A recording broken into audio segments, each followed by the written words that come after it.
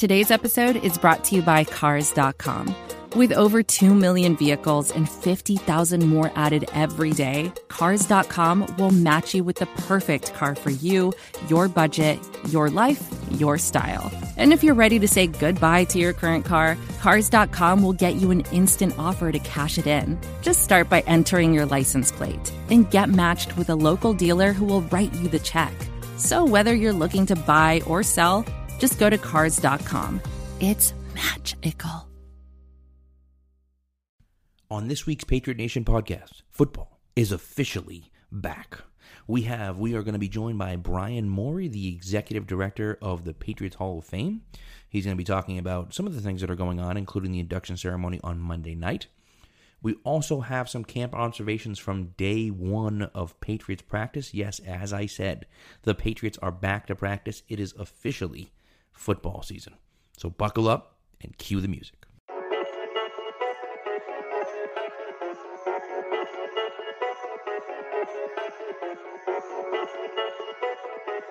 Stack receivers, two to the right. Russell Wilson extends the hands he has. Wilson, quick throw, and it's good. Intercepted! Intercepted by Malcolm Butler! Butler has it at the one! Malcolm Butler stepped in front of the throw! And the Patriots have possession with 20 seconds to go!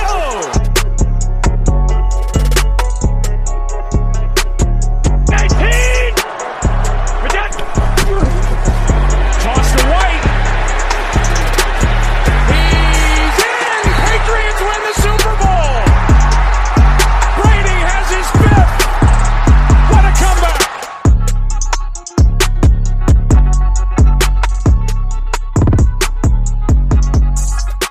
All right, Spags, we are back. How you doing, buddy?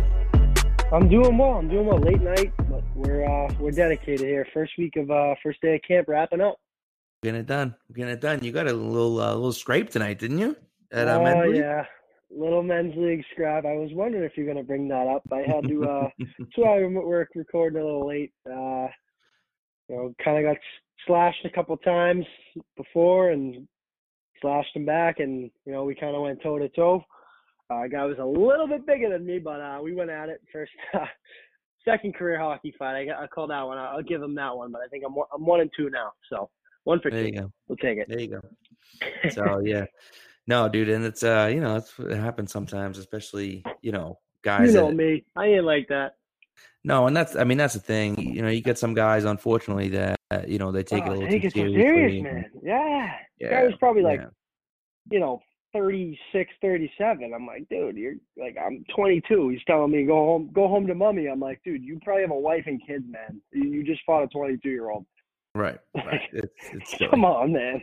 Silly, exactly. So, I have my own special day today. I took my little guy Johnny to Pat's camp this morning. Yeah. Hoping to get a full day in and get down there, and a little bit late. We weren't super late, but we were probably about 10 minutes late getting in. Yeah, how were your seats? Were they tough? It was obviously people were probably tailgating on friggin' Monday. It was packed. It was completely packed. It was crazy. There was no standing room. As a matter of fact, they have the regular stands on the right. Well, if you're looking at the practice field on the right hand side, and they have the standing room only with the grass, and that was completely full. And then on the parking lot, they have like a fence up, and you can stand against the fence. And we were against the fence in the parking lot. It was so busy. It was crazy. Last time I went was like when they did the joint practice with the Jaguars. Yeah. I think it started at 10. I got down there at like 8:39 with a buddy of mine, and we were like close to the front, and we were decent size, and we ended up being on the balcony because we wanted a better view. And that's honestly the place to watch it, man. Like I was like 3 rows up, and you see everything. You can see the whole 2 fields. So like obviously you got to get there early for that. But that was my last experience there. We're gonna try to make it over there. We're kind of working out the kinks now for you listeners. But right, if you're going as the public, I think getting there is obviously the spot to watch it. Yeah, man. A lot of people go up on the really. It's on the ramps, really. Yeah, that's what I'm saying. Not the balcony. Yeah. You know what I'm saying? No, but I know what you mean, right? So it's on the ramps, and like you said, you're not as close to the action, so maybe you miss The little things. Yeah, but like you get to see a lot more. And there's so much stuff going on down there. There's usually multiple drills going on, so you can see all the stuff that are happening, which is great, And so, anyways, we're down there, and we've been there about 5 minutes. And Johnny's like, "Can we leave? Can we go? Can we leave? Can we go? Can we go to the hall? Can we go to the hall? Can we go to the hall? Can we go? Let's go to the hall." I'm like, "Buddy, the hall isn't open yet." Is that because he must have listened to the pre-recorded episode about us hyping it up yesterday? Was he? Were you hyping it up to him on the way there? Is that why? Well, we've been there. My dad works there, and so we've been there like 100 times, man. Yeah, and they love it there. And there's so much interactive stuff, and he so I'm like, dude, come on, like all I want to do is watch practice. He's like, let's go, come on, let's go. And I'm like, fine. So anyways, we went over to the pro shop, then went into the hall. Was Nicole and the girls at home? The girls at camp this morning. So Nicole drove the girls to camp. And it was just me and Johnny, and I'm like, oh, perfect. I'm going to take them to camp or whatever. So we go to the hall. We do the hall. It was great. There were some new things that they've added even since we went. You just probably got, maybe this year, maybe next, and then he's going to want to go and actually like start to watch it and understand it, and it's going to be unbelievable, man, because you get the summers off. So you can start this little tradition. You know what I'm saying? Like, yeah. Oh, we've been going. It's going to be so much better. We've been taking Norris, and she was when Nora was Johnny's age, maybe even probably when Nora was Johnny's age. I took her, and she's got this little Disney phone camera or whatever, and every time you like snap the picture, it like makes some like princess thing where it's like, you're as pretty as a princess, And so like, so we're sitting in the stands at Patriots camp, and me and my dad are like talking about different plays, and oh, here's this guy doing that or whatever, and she's like snapping photos, and it's like, you look beautiful. And I'm like, oh my God, dude. But they've always gone. And so they're excited to go. We're going to try to go this weekend, but it's a great take. It really is. And look, they do such a great job it's all free. So like, you got to pay for like, you got to pay for concessions when you're there, if you want to, but the parking is free. The entrance is free.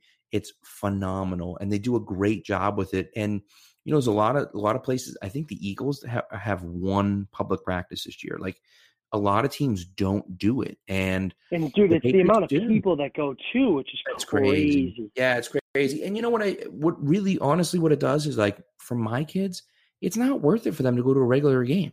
I'm not going to pay $75 for or maybe it's only $60 now for a preseason game, but I'm not going to pay $60 for my 3-year-old to go to a preseason game. That's stupid, Yeah, but I'm going to Nashville.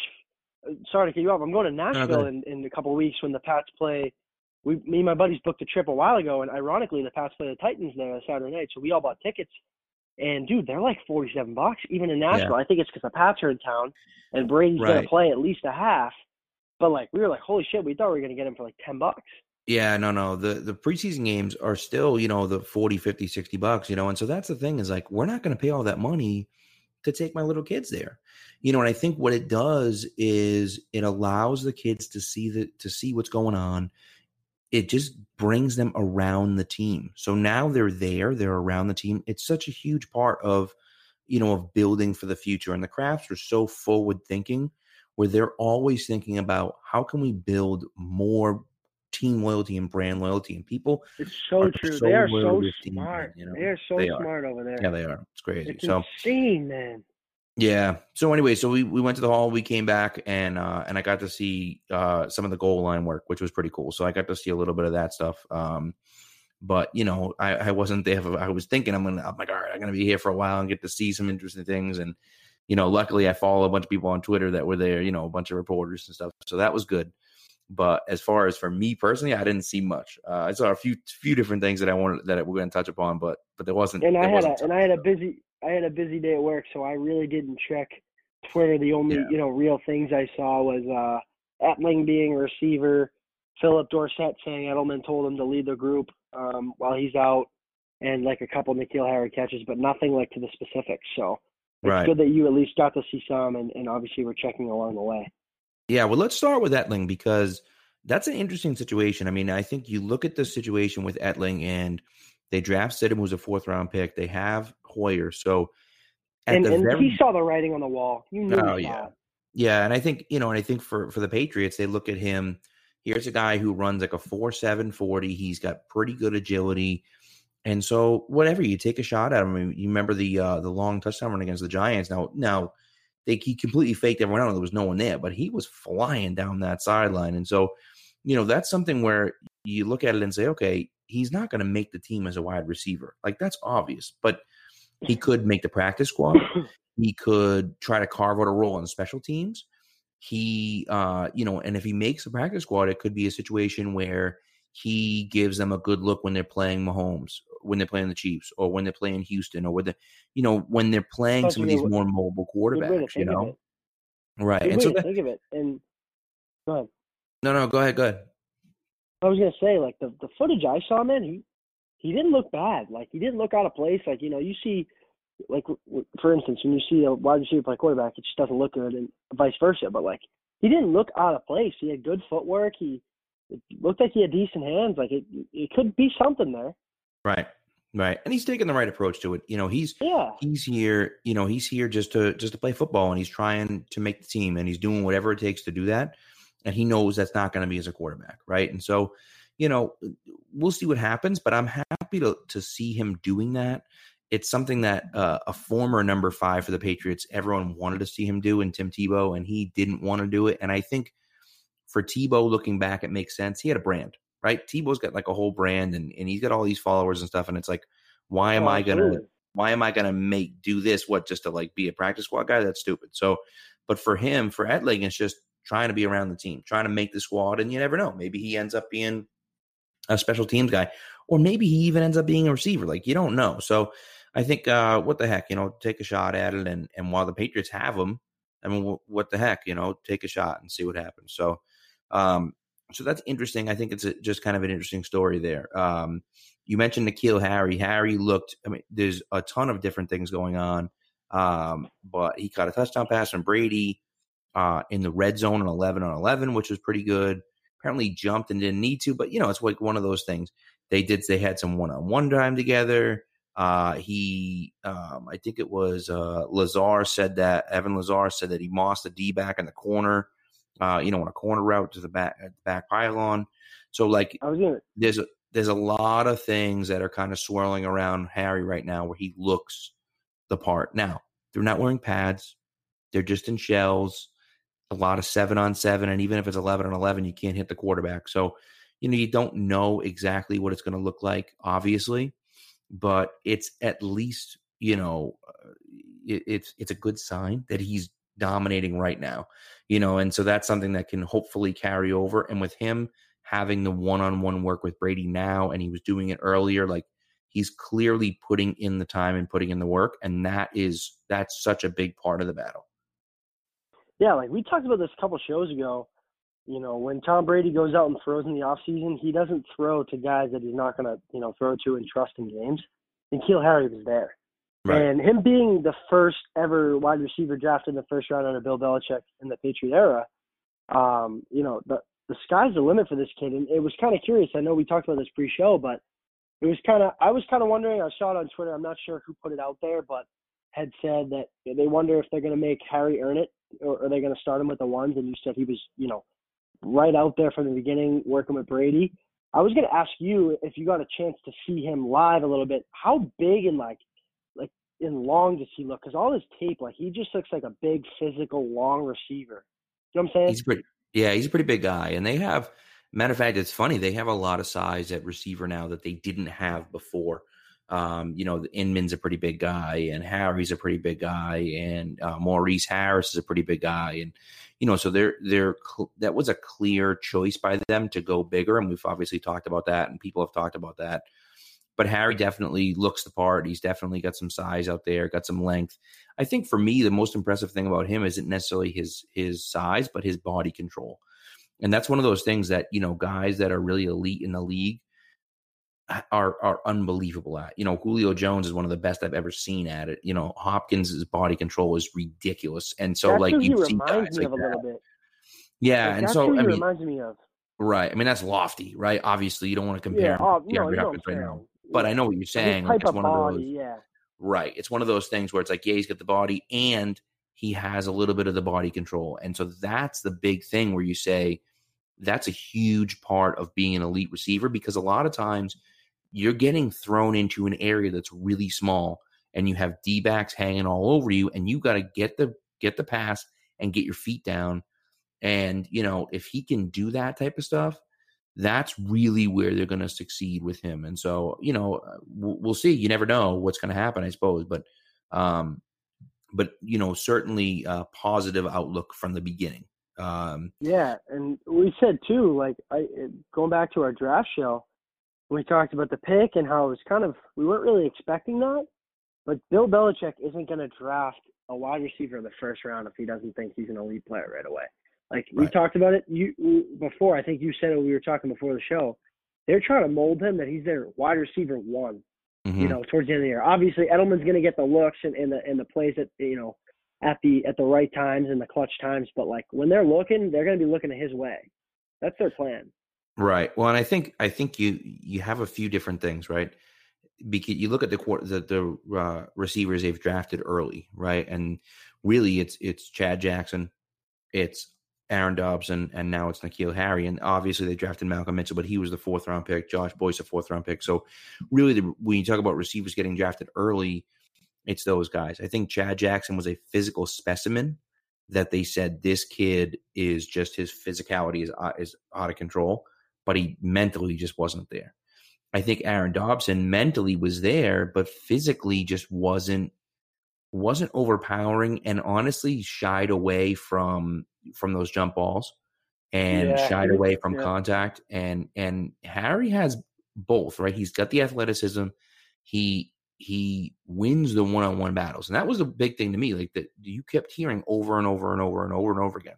Every time there's a 50-50 ball, he gets it. And like, he's fighting for the ball. It's not just like, oh, he makes good catches. Dobson had 1 or 2 amazing catches in college, but they were like, the ball gets there and he's not really fighting the corner for it. Like, this guy's going up and ripping the ball away from corners, and that's what you want.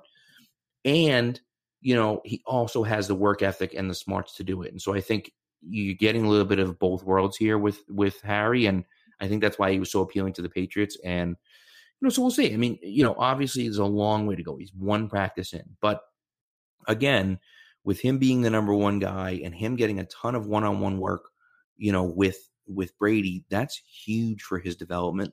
And like you said, you have Edelman, who obviously can be a vocal leader off the field at this point because he's hurt, but then he's also pushing Dorsett to be a leader.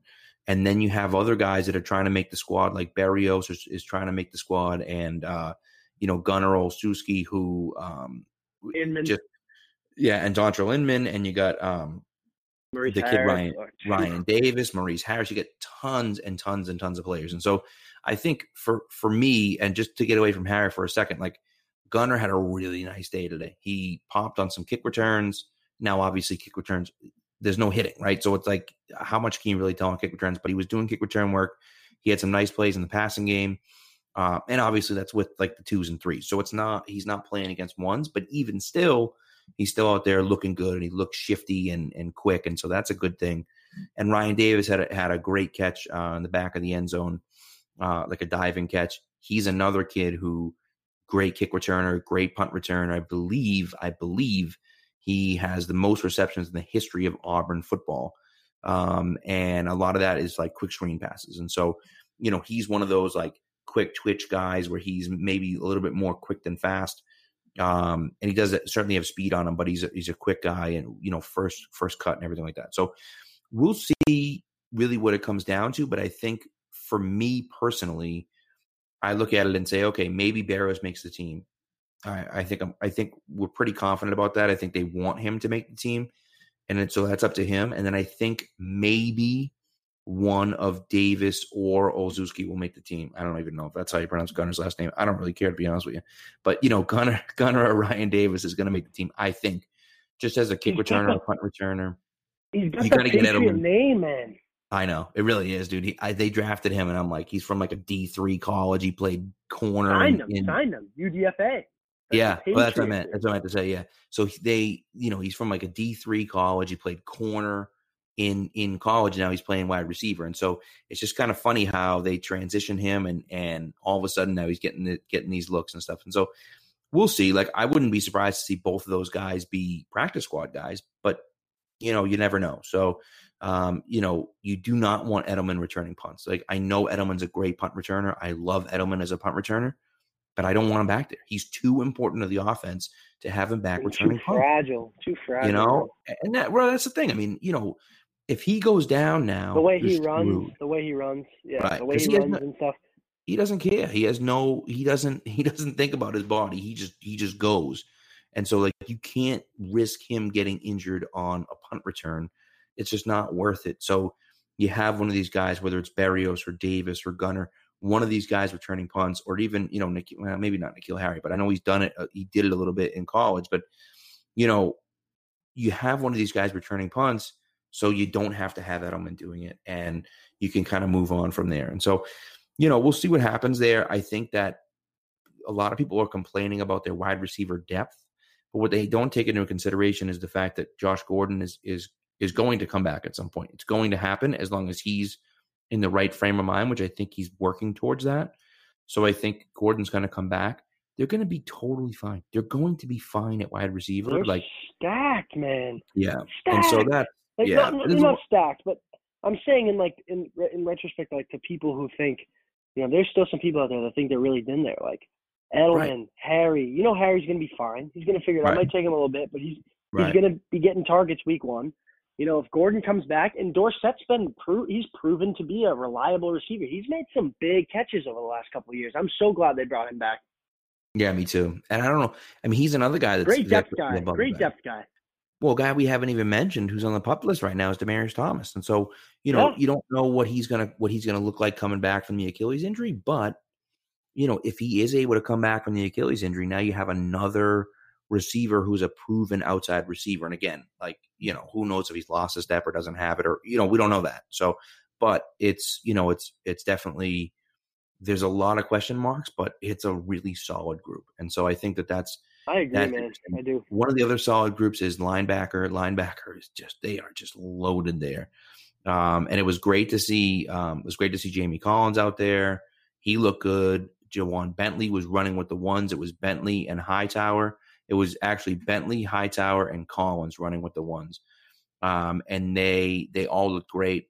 Bentley was covering people out of the backfield. And again, it's like one of those things where, like, he's there. He would have made the tackle, but he doesn't because they're in shells. So it's like, yeah, it looks like he got beat, but in actuality, he's going to make the play. He just can't because they're not wearing full pads. And so, that's one of those things where it's hard to kind of see the linebackers making a difference. It's hard to see the D-line making a difference, but, those guys, they have a lot of depth there. And so we'll see what happens over the course of time. But, Brady looked good. I thought Jarrett Stidham, I was surprised at how good and how poised he looked in the pocket. There were a few plays where he that's what I love, man. I love watching quarterbacks. That's why I like going to those practice. I mean, you get to see Brady, right? And even watching any quarterback, those are the guys you watch. Like, just the way they, like you said, sit in the pocket, throw a nice ball, like how their ball looks, their release. Right. Like, I love watching quarterbacks.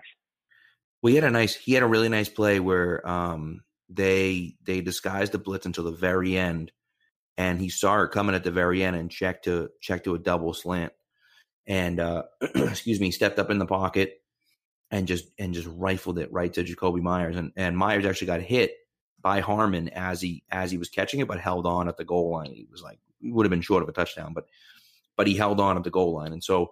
That's the type of thing that you like to see. Like, they disguised the blitz until the very end. He read it. He saw it coming. He called for the hot route, and then he hit the guy that he needed to hit. And so I think that those are things that you're looking for. And again, first practice, like, we don't know that, there's no live bullets coming anywhere, like, whatever. But regardless, again, it's how do they look now? Because if they look like crap now, it's kind of like, oh man, doesn't bode well for the future. Now, obviously they're going to coach them up and they're going to look at film and they're going to go through the whole thing and learn the playbook and everything else. But, you want to see those physical traits coming out right at the beginning. And I think that's really what we're seeing, which is good because the Patriots haven't had like skill players like that in a long time. And so, those are going to be some guys that could be impact guys. I think Malik Gant's another guy that, and again, from a safety position, it's hard to tell. right? Because he's playing safety. In a situation here, it's like not, it's just not the same. But he's a guy that I'm excited about seeing as well. And so he has a little bit of Rodney Harrison, who we're going to talk about. We're going to talk about with Bryan a little bit coming up after this. But, it's going to be fun, and get down to camp. If you haven't been to camp, get down there.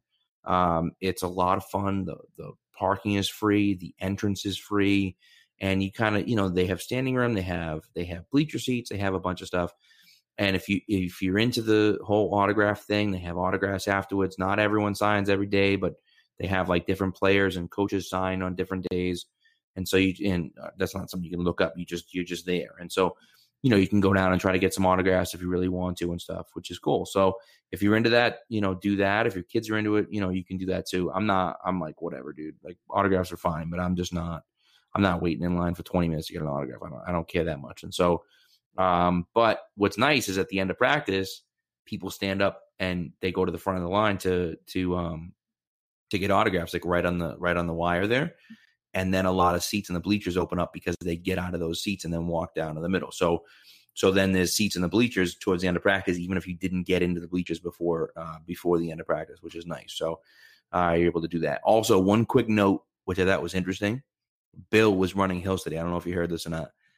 Belichick was out there running hills. I think they said he ran. No way, really? Oh yeah. I think he said he ran like 7 hills after practice. He was out there running too. And that's what they're doing, man. They're all out there getting better, and they're pushing themselves to get better. And this is the best time of year. This is like, for me, this is such a beast. Oh yeah, I love this time of year. I can't wait. The anticipation, man. I mean, especially for you. Well, that's great. I mean, football is just back, dude. It's like, that's it, man. It's like, now we're here. Like, we don't have to worry about the stupid Red Sox anymore. We can stop worrying about the Bruins losing in Game 7. Like, we don't have to think about any of that. It's just like, it's football season, And it's, dude, amazing. So, anyways, I think that's it. I think that's all we got, right? Yeah. Is there anything else you wanted to add about camp? No, we touched upon it all. I mean, we'll obviously update and keep at it. Like I said, we're trying to get down there and try to get some press passes, maybe get a little more access than we normally could. But nice. Regardless, we're going to be – Pat will be down there a little bit more than me, but we'll be covering it leading up to week 1. Yeah, I'm going to try to get down there Saturday. I don't know if you're around, Spags. Well, I'm going to try to get that down there Saturday. Ooh, we might have to talk about that after the show. I think we might be able to make that work. Yeah. So, listen, if you're going to be there, we'll tweet it out too. But if you're going to be there, shoot us a tweet, shoot us a DM, and let us know, because we'll both our definitely DMs are open. Love to meet you guys. Yeah. So anytime, Also, like, if anything does come up, like Philip Dorsett in what's it called in goal line made a nice catch and then fell awkwardly, and his knee didn't look great, and everyone was like, "Oh my god!" And he was like on the ground afterwards, and then he popped up, and just kind of walked it off a little bit, and he was fine. He went right back. I didn't know that. Oh my god, dude! I'm sitting there like freaking out, but he was fine, thank God. But it was just one of those moments where you're like, "Oh no!" So if there are any things that happen, anything that whether it's a big transaction in this, or whether it's an injury or some sort of big update or whatever, we'll do some sort of like quick kind of emergency pod where we'll do like 15, 20 minutes and just talk about what's going to happen. Otherwise, we'll just be back next Friday. But yeah, that's it. So, listen, coming up here, we're talking to Bryan Morry. He is the executive director of the Patriots Hall of Fame. And so we're going to kind of lead into that, and we'll kind of let that play out into the end. I had a chance tonight, Thursday night, to go to the speaker series at Rodney Harrison. And my God, dude, Rodney is just the coolest guy in the entire world, man. And he's just the best. He's the best. I don't know how you cannot love the guy.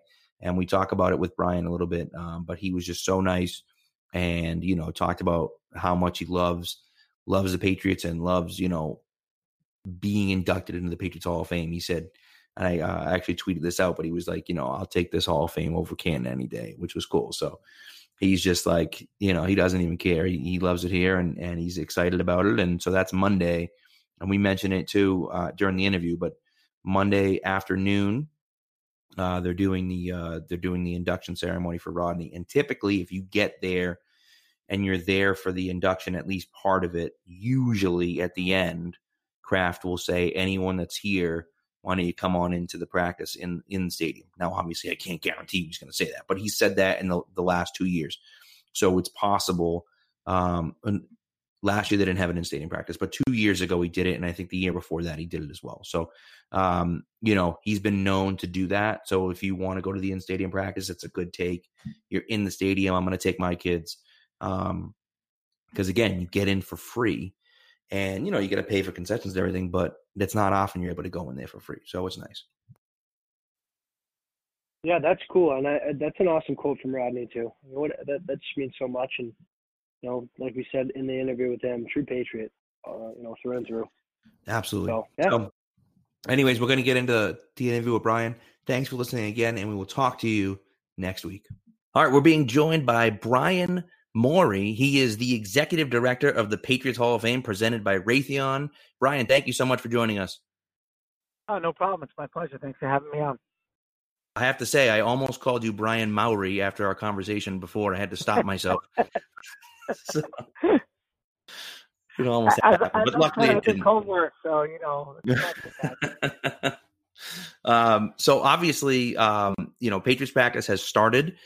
This is airing on Friday, but we're recording a little bit before that. But the hall is going to be open during training camp, correct? So why don't you tell kind of people just a little bit about the things they can see at the hall at Patriot Place? I don't know how many of the listeners out there haven't been there. If you haven't, shame on you. It's amazing. But just kind of give a little peek as to what is available to the people when they're there. Well, I think the biggest thing, Pat, for people that haven't been is I don't think they understand what's there. I have so many first-time visitors that come in and they think they're going to walk into this room filled with some artifacts and move on. And it's 2 floors of very interactive exhibits, modern technology, touch screens, lots of video, great photos, great storytelling. We have a theater, 150-seat theater that plays our signature film on a 45-foot wide screen.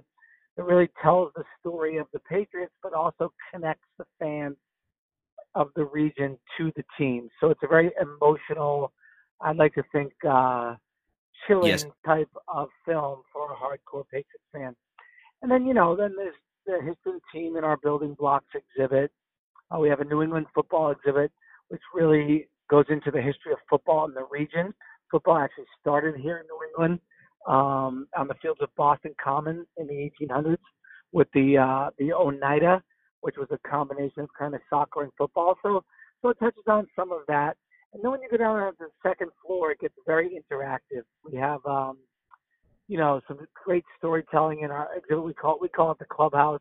We recorded players just sitting down and sharing stories. So basically, if you were sitting next to the guys at a bar and just overhearing their storytelling, that's what that kind of is. Then we have our Hall of Fame gallery. We have a gallery called In the Moment, which really looks back at specific moments in Patriots history. In this exhibit, you can go into the replay booths and review plays. The AFC Championship trophies are in this exhibit. You can kick Adam Vinatieri's snowball field goal, as well as watch a 4.5-minute video on that snowball playoff game back on January 19th, 2002, which was the last and maybe the greatest game in Foxborough Stadium's history, or Sullivan-Schaefer Foxborough Stadium's history. I mean, just an epic game with the snow, the playoffs, the controversy, the Vinatieri kick, which is the greatest kick in NFL history. And that's not me that said that. That was Steve Sable from NFL Films that called it that. He is as big a historian as there is or was. Well, and he's 100% correct. Yeah. So then you go inside the huddle, hear Tom Brady call plays, watch Bill Belichick break down plays from the playbook. Test your vertical, your reaction time. Go in the lockers. We have replicas of the Patriots lockers where you can try on the uniforms. And then you finish in what is really a great exhibit. It's a Super Bowl experience. Since we've opened, we've put almost $3 million in renovations into this exhibit. A total blowout of 2 exhibits after the Seattle Super Bowl win in Super Bowl 49. where we added also an area where you can make Malcolm Butler's game-clinching interception virtually, of course. Then after the win over the Falcons, we added a special area that we call Anatomy of a Comeback. It's got a 12-minute film about the comeback where we talked with Belichick and Edelman and Devin McCourty and Trey Flowers and James White. And then we have great artifacts from all the Super Bowls. For example, from that Super Bowl, we have the strip sack football on display when Hightower sacked Matt Ryan. We have Julian Edelman's helmet and gloves from the catch. And we have James White's whole uniform, including the game-winning football, on display. So there's an area dedicated to each of the 6 Super Bowl wins now. And each area has an artifact case with mementos from that Super Bowl, whether it be, for example, this year we got Stephon Gilmore's jersey. We have Sony Michel's cleats, among other things.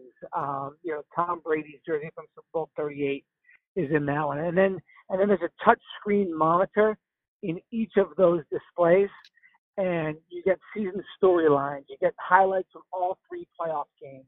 You get MVP footage and speech. You get Robert Kraft accepting the Lombardi Trophy on video. You can go through the play-by-play and read every play in the Super Bowl. So it provides an entertaining and very historic look at each of the Super Bowl championships. And then, you finish with the 6 Lombardi trophies, the Super Bowl championship rings. And finally, you can sit in the duck boat. And we have actually footage of the parade shot from the duck boat. So it's kind of from the player's perspective. So it's really a highly interactive, fun, entertaining experience for all ages. My kids go and they don't read a lot. They just touch and watch. But my parents go and they want to stop and read. Mm-hmm. So we have both of those things. We have, it's really for all ages, which makes it a great experience. Right. That's awesome, Bryan. Yeah, I was gonna say you're quite the salesman. I haven't got a chance to check out all that stuff, and you had me from the beginning. That's I didn't know that was over there. That's really cool, especially the VR stuff, because that's kind of the generation now, right? So and that obviously attracts a lot of people. Yeah, and the crafts are so supportive that they continue to sink revenue into the building to make sure that we maintain a terrific fan experience. And that's why they really built the building. I mean, they wanted to preserve history and honor the greatest Patriots of all time, but they also wanted to really enhance the fan experience at Gillette Stadium. And I think they did an amazing job and continue to work to do that and improve it on a regular basis. Right. Well, and like you said, it's really just it's awe-inspiring when you go in and, you watch the video and like you said, my kids are the same way. Like they love going in and seeing everything, and everything's interactive, and they want to play the math game and they want to watch the video, and they just get so excited to be there. And it's just to see everything. And then to go in, I mean, for goodness sake, in the Super Bowl experience, you could spend 3 hours in the Super Bowl experience just watching, all these video clips from each one of the Super Bowls. And not only the Super Bowls, but I believe they have video clips from the entire playoff run that year, don't they? Yeah. And so each we call them pods. So each Super Bowl pod has its own monitor that's dedicated to that year. And you get highlights from all the playoff games. And then there's a 60x9 video wall that plays 13 different vignettes. So one of them would be 9 plays to a championship, looking at the final drive of Super Bowl 36. One is the most physical game. That's the Carolina game. Rodney Harrison called it the most physical game he's ever played in. From this year's Super Bowl, we did a vignette about the defense's performance. In the Philadelphia game, something similar, how they defended Donovan McNabb a little bit. So, it takes a look into different elements, whether it's two-way players with Mike Vrabel and Troy Brown, the just slowing down the greatest show on turf in Super Bowl 36. So, there's 13 different vignettes that play on that wall, and it's really a great experience. Yeah. No, it's fun. And like you said, I mean, I think that's the biggest thing about it is that you can make it what you want it to be. If you want to sit and watch and look at every single little artifact that's there, You absolutely can. There's tons of stuff there, and you can read it and you can look at it, and there's all sorts of different things. Or you can just kind of walk through. You can kick the football. You can sit in the huddle. You can try on the helmets and the uniform. And then, you can go through and do the Malcolm Butler picture and watch a few videos, and then you're out of there. And so it really just depends on what you want it to be. It could be an all-day experience. It could be an hour and a half experience if that's what you wanted it to be, or even less theoretically. But, it's just there's so much there, and there's so much history there. And, it's my favorite place. I mean, as you know, like my dad works there. My sister worked there in the past. Like I've spent a ton of time there, and I love it there. And the people that are working there are super knowledgeable. They know what's going on. They always have these little tidbits of information for you and can kind of steer you in the right direction. And they're always super friendly. And it's really, really a great place to go. Well, and that's really, Bryan, what helps put the cherry on top of the ice cream is our staff. I mean, they do such a great job. I think they're all pretty passionate about what they're doing. They have an interest in it. And I think that shows when they're talking to our guests. Bryan, I must ask, I was going to save it maybe a little bit towards the end, but it's something I ask people that may, know him or may have had a few interactions with, and you can probably guess where I'm going with anybody who's listening. Have you got the chance to meet Tom Brady? And if you did, I'm sure he's a great guy, but, if that's part of your job, that's a pretty cool experience, right? Yeah, and I've been there a long time. So I started with the team. I was actually the editor of Patriots Football Weekly, starting in 1997. So I covered the team from 97 to 05. So, I was down in the locker room pretty much every day.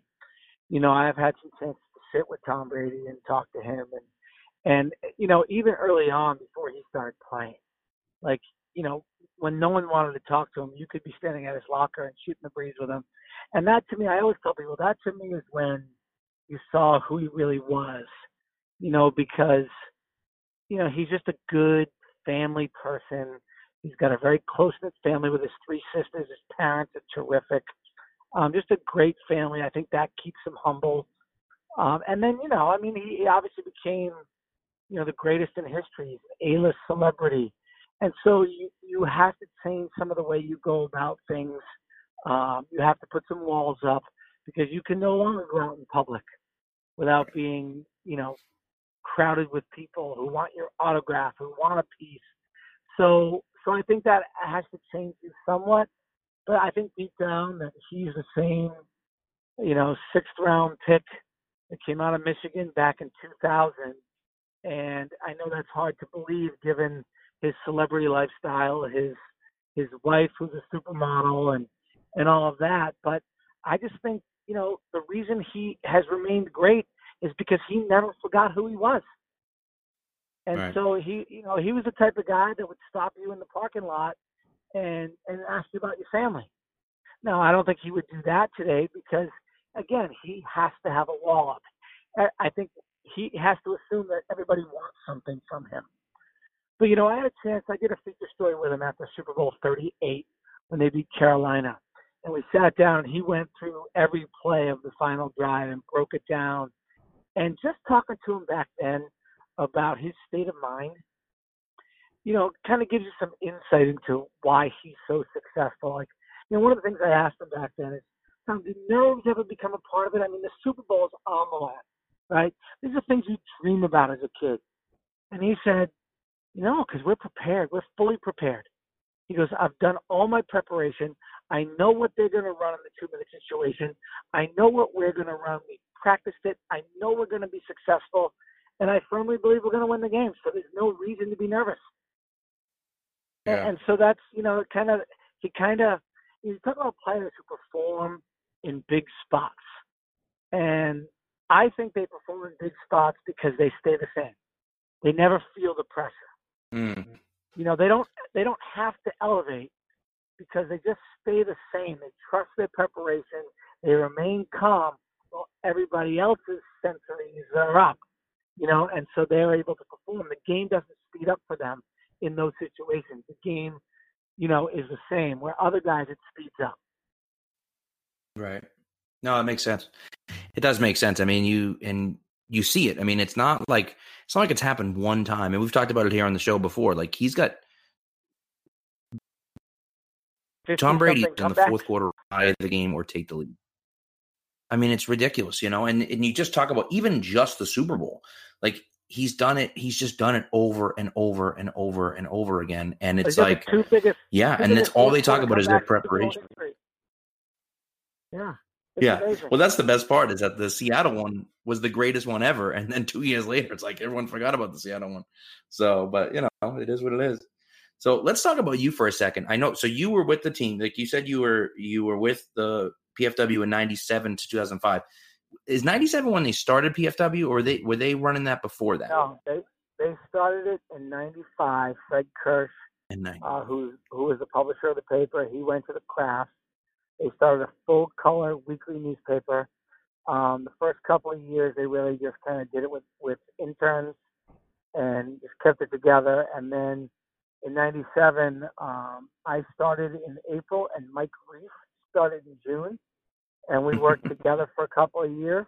At the same time, we started the nightly digital webcasts on Patriots.com, which we're going back now. These were like 28.8 kbps streaming videos where, it would buffer every 3 seconds, and the screen was about an inch by an inch on your computer screen. But we were doing it every day, and we were ahead of the curve on it. And that really evolved into, what they do today from a content perspective on Patriots.com, which, is a credit to Fred, oversees all of that. But all of the staff he's hired, whether it's Paul Perillo and Andy Hart and Eric Scalavino that do the writing, or the social media staff with Lauren Spencer and Cecily Faenza and Christy Berkeley before her, and downstairs with Craft Sports Productions, with the crew down there. And over the years, it's been Brian Lowe and Megan O'Brien now, and David Quizzoli, and there's so many people that have had their thumbprint on the content production that is produced down there. I mean, it's really it's been an amazing thing to be a part of, and I was part of that really till 2005, and then left and went to Providence and did sports radio for 2 years, and then when the hall was under construction, I came back in my current role. Right. Now, did they ask you to come back, or was that something where you said, I want to be a part of, what's going on over there? They reached out to me just to kind of test the water to see if I'd be interested in coming back. And I think, at that point it was very early on, and I said, sure, and I would certainly think about that, because it was a whole new project. It was something that was outside of my comfort zone. In fact, when it started to really gain speed, I was talking to Jonathan Kraft, and I said to him, "You realize I have no idea what I'm doing, right?" and he said, "You'll learn." And that was part of just knowing the culture within the company, knowing the expectations, the championship level of work the Crafts expect. And so, that to me was exciting, to come in and learn something new and really build something from the ground up that they were invested in. Yeah. Well, it shows the faith that they had in you as well, to know that you really didn't know what you were doing and you weren't an expert in the field, but they trusted you to kind of, get this thing up and running and, and take it to where it's gone to today, which I feel like, is, I haven't been anywhere else. So I can't speak as far as what it is compared to other teams, but I can't imagine there's a team in the league that has a better haul than this one. Well, I only know and maybe that's not true, NFL but I don't know. Teams. Yeah, there's 3 other NFL teams that have them. The Packers, who were the first, and they recently, within the last 2 years, really gutted their whole place and redid the whole thing. I have not seen that. The 49ers have one within Levi Stadium. It's actually very similar to ours. They visited us 4 times. They use the same architect, the same integrators, the same AV production folks. So theirs has a very similar feel to ours, only 6 years newer. So there's some different technology in there that they've implemented, and they really did a great job. And the Vikings just opened one recently, and I have not seen that one. So that one's out by their practice facility. But I'm sure that they did a great job. I think they had a very high level of commitment with it. And so the teams that have done it really have done a great job with it. Our old curator, Brent Hensel, is the curator for the Packers Hall of Fame now. Interesting. So I've talked to him, and he's from out there. So it was kind of a dream job to go back home. I'm sure, And he raves about their renovation project. Oh, nice. Well, that's nice. Bryan, I must ask. I'm sorry, Pat. Sorry, Pat, to cut off, and I'm sure we were kind of shifting over this, to kind of, end the, towards the end of the show. But I must ask, with the events going on Monday with Rodney Harrison being inducted into the Patriots Hall of Fame, I had an opportunity to be on Eaton Shander's show from SB Nation. He's also on 97.3 ESPN in Philly. And one of the questions he asked me, kind of, he didn't come out and say it, he kind of hinted at it, was, the little bit of a question mark on Rodney Harrison in the Patriots Hall of Fame. Kind of asked me my opinion on him, and I was like, dude, he's one of my favorite Patriot players ever, especially, on the defensive side of the ball. I said, Rodney gets this bad rep. He talks about it in his football life, how he got that reputation of a dirty player, got popped for the steroids and stuff like that. But when he came into New England, I mean, he was the center stone of, of that great defense of that dynasty. And, he was on that, 18-1 team that people forget about, obviously, with the acts that happened in that game and him being a big part of that. But I was like, this guy's awesome. And speak of him as a person and player, I mean, he's well deserving of this red jacket that he's about to receive. And I would tell you this. So when you look at Rodney, he came here in 2003. And 5 days before the start of that season, Lawyer Malloy was cut. And they went to Buffalo and lost 31-0. Yep. And, that team rallied, and one of the players they rallied around was Rodney. And his teammates, went to Coach Belichick, and they wanted him to be a captain right out of the gate. So that tells you the respect level that his teammates had for him inside the locker room. And nobody was more intense. He was an inspirational leader. He was not afraid to say what needs to be said, both publicly and privately. His ability and intensity on the field, it was unrivaled. Put it this way: when they were playing Indianapolis, he went to Bill and he said, "I got Dallas Clark." When they were playing Kansas City, he said, "I got Tony Gonzalez." And he did. And that's what he wanted. He wanted that challenge. He accepted that challenge, and he met that challenge. And so when you look at those back-to-back Super Bowl championship teams in 03 and 04, I mean, he's at the top of the list in terms of impact players on those clubs. And then, like you said, he was part of the undefeated team. Obviously, that David Tyree catch. I mean, that's a freak play. I mean, they got the quarterback sack. He heaves the ball up in the air.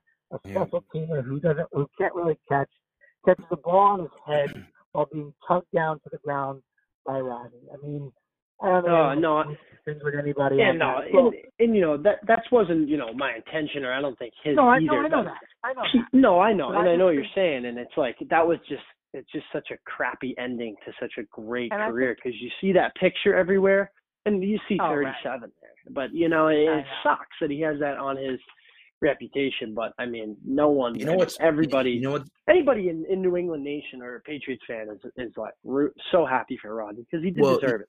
You know what's great about that moment, I think? First of all, I think it's crazy that if Rodney wasn't there, it's probably a drop, because, he hits Rodney's leg first, so his head doesn't smack against the ground.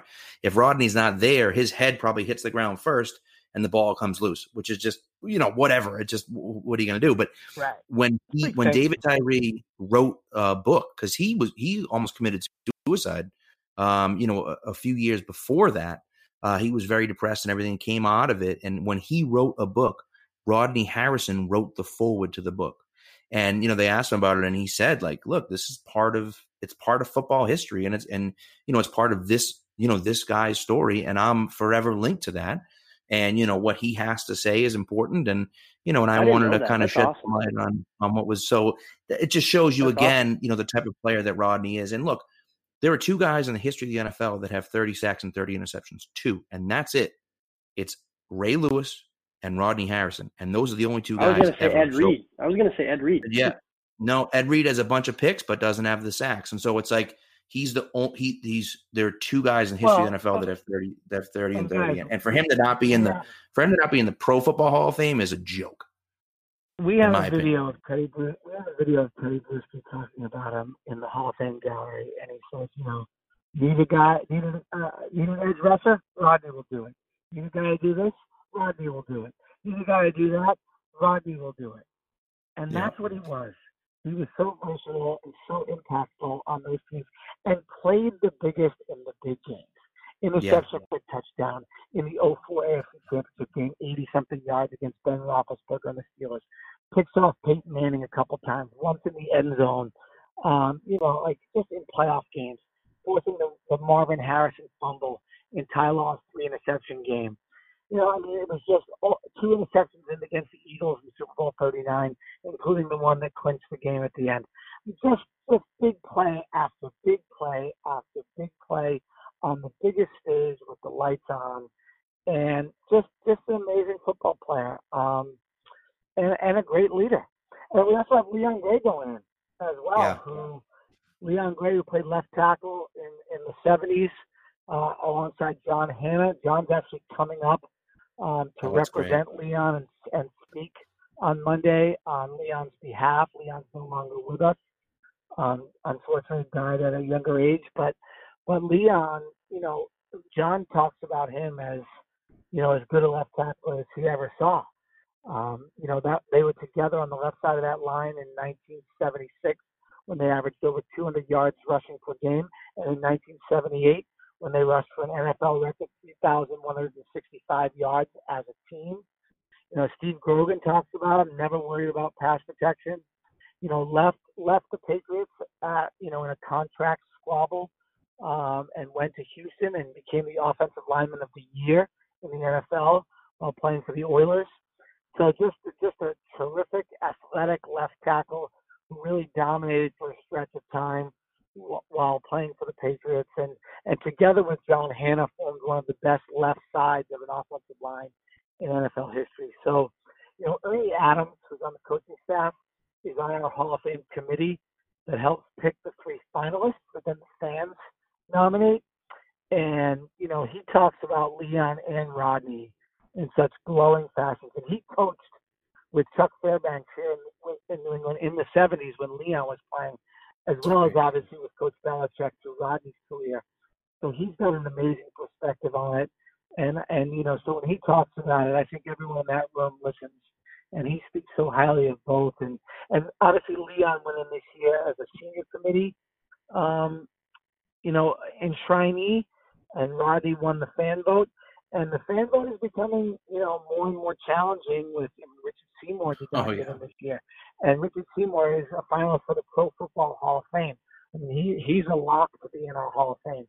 And so it shows you, the fans can be fickle, I think, a little bit in terms of, Richard was traded to Oakland, didn't finish his career here. So maybe some people kind of hold that against him. But he's obviously an outstanding candidate who will be in our Hall of Fame someday as well. And so I think the fans have their work cut out for them going forward with a lot of impactful players off championship teams. But it's amazing that the Crafts allow the fans to be a part of it, both part of the selection process, and then also on Monday, it's a free ceremony open to the public, starts at 4:30 right outside the Hall of Fame. It's really a great experience. We have 10 Hall of Famers coming back for it. Over 50 alumni will be present for the ceremony. And then, Coach Belichick is expected to speak. And then at the end, we have a panel, and Willie McGinnis and Ty Law, Teddy Bruschi, and actually Rodney's buddy who played with him for a year here and played with him in San Diego, Fred McCrary, will be on the panel. So we're sure to get some funny stories out of that as well. Oh, yeah. Oh, that's great. That's so great. And you mentioned Leon Gray. I was going to actually talk about him, but you mentioned 76 and 78. 77, Steve Grogan was sacked 14 times in 1977. Right. So, I mean, you talk about a dominant offensive line. I mean, Jesus. So, And yeah, a I lot mean, of to rush for 3,168 yards, I don't think that ever gets broken now with the way they play today. no.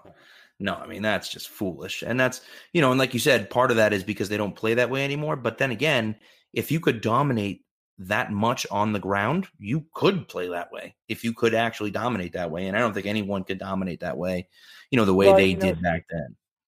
Steve Grogan was given some leeway to call plays during his career. And I'm sure there were plenty of times when John Hannah came into the huddle and said, just run behind me. We'll get it. Whatever we need, we'll get it. I don't mind listening to him. So, talking about the best that ever did it. But all right. So I think, we're kind of wrapping up here. Monday night. So Monday, will the hall be open in the morning, like up until the presentation? And then the hall's going to be open until 7:00 when the in-stadium practice begins. Oh, okay. So it won't be open after the in-stadium practice. That doesn't make any sense, right? Okay, so it'll be open until 7. Okay. So will it be? It won't be open during the ceremony, though, will it? Yeah, I mean, technically, but no one goes in. But no one will be there, It's right? a great ceremony. But Right. During training camp, we're open 10 to 6 right now, Monday through Friday, 10 to 9 on Saturday, and 10 to 7 on Sunday. If you have any questions, you can obviously give us a call at 508-698-4800 or go to our website, which is thehall@patriotplace.com. Yeah. No, it's a great place. And, for people. I stand corrected. I think it's PatriotsHallOfFame.com. PatriotsHallOfFame.com. Got it. Okay. Yeah, I mean, for people that are there, if you're making the trip down for practice anyways, and you're there already, it's an absolute no-brainer for you. Just walk right over. It's right there. So you just, you walk right over and you go in, and it's just a fantastic experience. And something certainly for first timers, if you haven't been there before, definitely try to get in there, especially now with the 6. We have the 6 Super Bowls, and that video at the beginning is just, oh my God. Every single time I watch it, I've watched it 100 times, Bryan. And every time I watch it, I get tingles, and it's crazy. I mean, it's nuts. And the Kraft have never raised the price. It's $10 to get in for adults, $5 for kids, 12 and younger, or younger than 12. I stand corrected, younger than 12. $7 for seniors and active military and veterans with proper ID get free admission. So it's very modestly priced. We've never raised it in 11 years. So I think it's well worth it. Sometimes someone comes in and they question it. I said, if you don't enjoy it, I'll give you $10 back. Right. No one's ever asked. Yeah, no, because if you're a Patriots fan, you're going to enjoy it. And even I've seen people that aren't Patriots fans that are walking in there because there are things that aren't just Patriots oriented, and it's really a great take. So before I let you go, I do have a question for you, because you were talking about Tom Brady and talking about all these other guys. Have you ever been starstruck by anyone that's walked in? I mean, obviously you've dealt with other players, and so the players don't necessarily blow you away. But has there ever been a guy that walked in or a girl that walked in and you're like, whoa, I can't believe that person's here? Okay, so if I was ever going to say I was starstruck, I'm not sure I would phrase it that way, but it has nothing to do with the Patriots team. So back in 2005, the Red Sox season opener, I went to cover that for Patriots.com, and I went up to Fenway Park, and I sat in a room before the game with the 4 people throwing out the first pitch. It was Bruschi and Seymour, which, whatever, I see those guys all the time, and Bobby Orr and Bill Russell. Oh, my God. I sat in a room. Now, I never saw Bobby. That's so cool. Not a lot of people can say that, too. Well, and I never saw Bobby Orr or Bill Russell play. But obviously know the legend.